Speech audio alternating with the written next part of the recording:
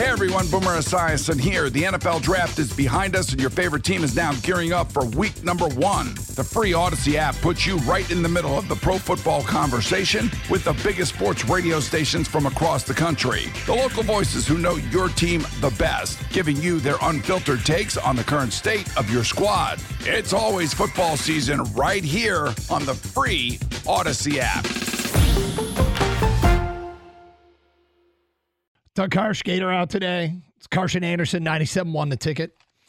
Let's talk a little Detroit Lions as we welcome in Dave Birkett, a beat writer who covers the Lions for the Detroit Free Press. You can follow him on Twitter at Dave Birkett on Twitter, and it's B-I Birkett, not B-U Birkett. Just thought I'd clarify.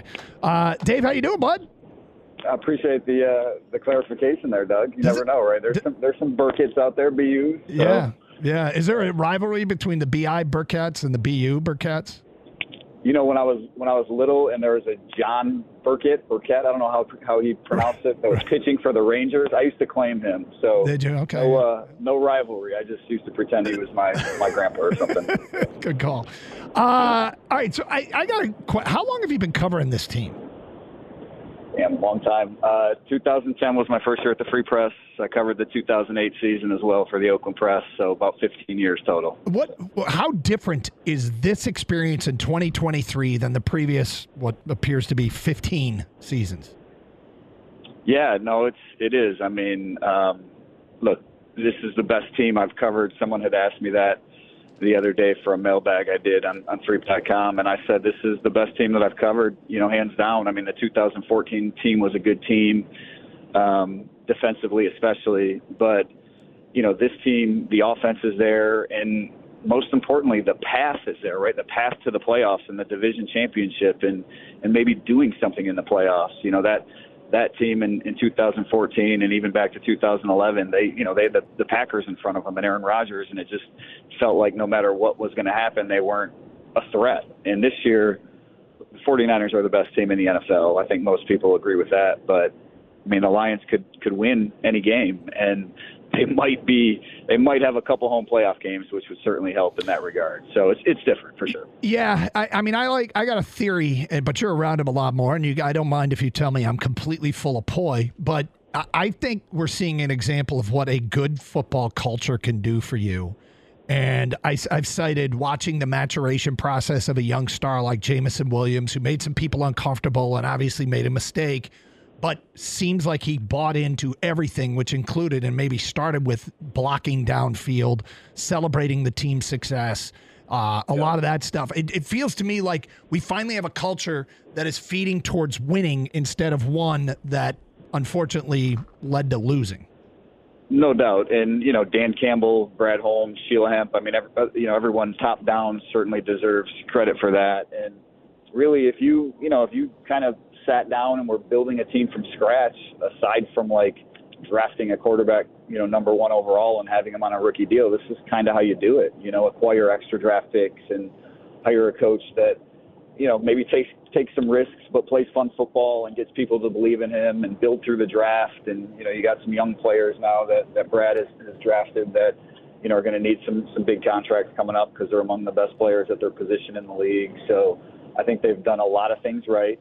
And that doesn't guarantee that they're going to be here for a long, long time. These windows open and close pretty quick in the NFL, but there's no doubt that culture that you mentioned really maybe it was tough to see from the start because we've heard that word. It's a buzzword. You hear it so often around the league, but I do think that's a big part of why they're having success. You mentioned the contracts, and it's something we're going to get into a little bit today. And maybe I'm wrong on this, but it feels like to me like their first big decisions are Jonah Jackson and whether or not to extend Goff. They probably want to figure out if they want to bring C.J. Gardner-Johnson back because he's on a one-year deal. Is there anybody else I'm missing that's key this offseason? Well, the one that maybe people don't quite realize is up yet because he's not completely up, but Amon-Ra St. Brown, he can, after 3 years, players are eligible for extensions. That would put him and Penei Sewell in that boat. The Lions still have the 5th-year option on Sewell, so that might not be quite as dire to get that one done right away. But look, if I'm St. Brown, just speaking from the player standpoint, the agent standpoint, like I wouldn't play next year on a $3 million deal when, the going rate for a top receiver in the NFL is $25 to $30 million. So, I would probably, if I was the Lions, try to get that deal done. If I was St. Brown, I would want a deal. If I was his agent, I would want that sort of close to top of the market money. And, when you start paying players that aren't quarterbacks that kind of money, and you have to pay a quarterback too, that certainly cuts into what else you can do, or you have to make some decisions. Everyone talks about the cap in the NFL. The cash spend is really the big thing. And if you're writing, St. Brown a big check and Jared Goff a big check, and who knows what you're doing at the interior of the offensive line, or C.J. Gardner-Johnson, like you mentioned, all of a sudden that starts to add up. Amon-Ra, okay, so if you have to pay Amon-Ra and Jonah Jackson and Jerry, can you keep everybody? Are they going to be able to work this out? Because it seems to me like they've prepared, they've war-chested. They didn't get a guy that they were going to need to re-sign at the trade deadline. Can they keep? Right. Is there a way to finagle this thing and keep everybody? No, you're right. I don't know specifically. They weren't really in on Montez Sweat, and I don't know specifically why, but having to pay him, $20+ million a year annually, plus all those other guys, that's probably wouldn't have been reasonable. I think ultimately, they keep the most important players. Amon-Ra St. Brown was a draft pick. He's part of that culture. He's essential to that. I absolutely think at some point they're, Jared Goff, as long as things don't go completely off a cliff, I'd be stunned if they didn't pay him. He's the guy that they're riding with. The offensive line is a little trickier. Vaitai's salary comes off the book. Glasgow is a free agent as well. Jonah Jackson's a free agent. They drafted Colby Sorsdale last year. So, I don't know that they can afford to pay everyone. But the reality, Doug, and this, is that when that offensive line is right and healthy and complete, this is a completely different team than when it's not. And Jonah has been a big part of that. So that's something that they're going to have to figure out this offseason. Dave Birkett from the Freep with us. Nice. Someone a ticket. Is a Fatu Melifonwu for real? Is this what we're going to get the rest of the way? Man, that's, with Gardner-Johnson coming back, I don't know what his role is going to be. I think he's played well enough to keep a role. Melifonwu has certainly been a pleasant surprise here of late.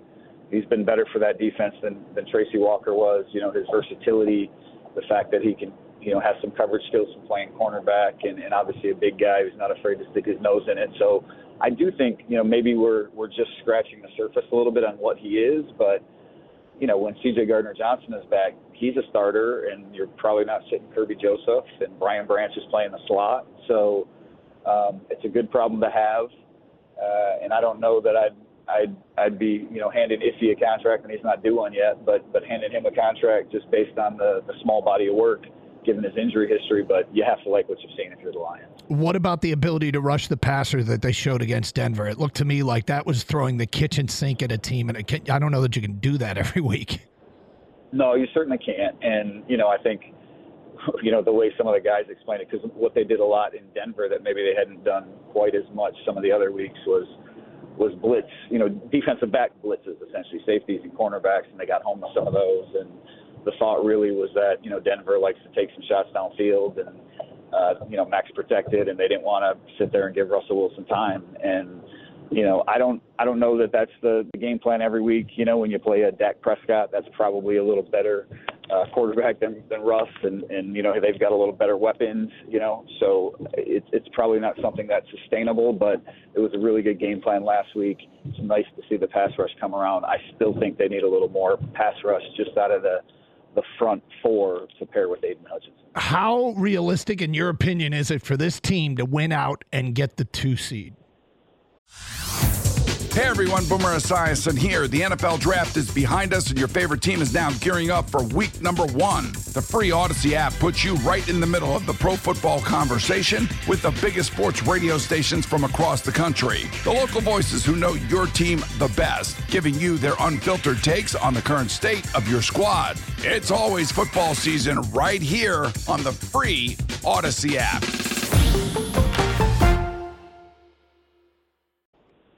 Well, if they win out, that's what happens. They would hold a tiebreaker against the Cowboys and the Eagles. In the case of ties, or I guess the Cowboys wouldn't have the same record.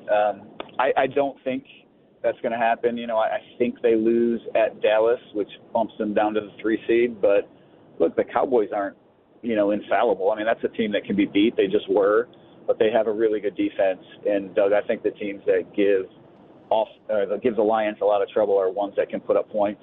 And Dallas has some pretty good offensive weapons.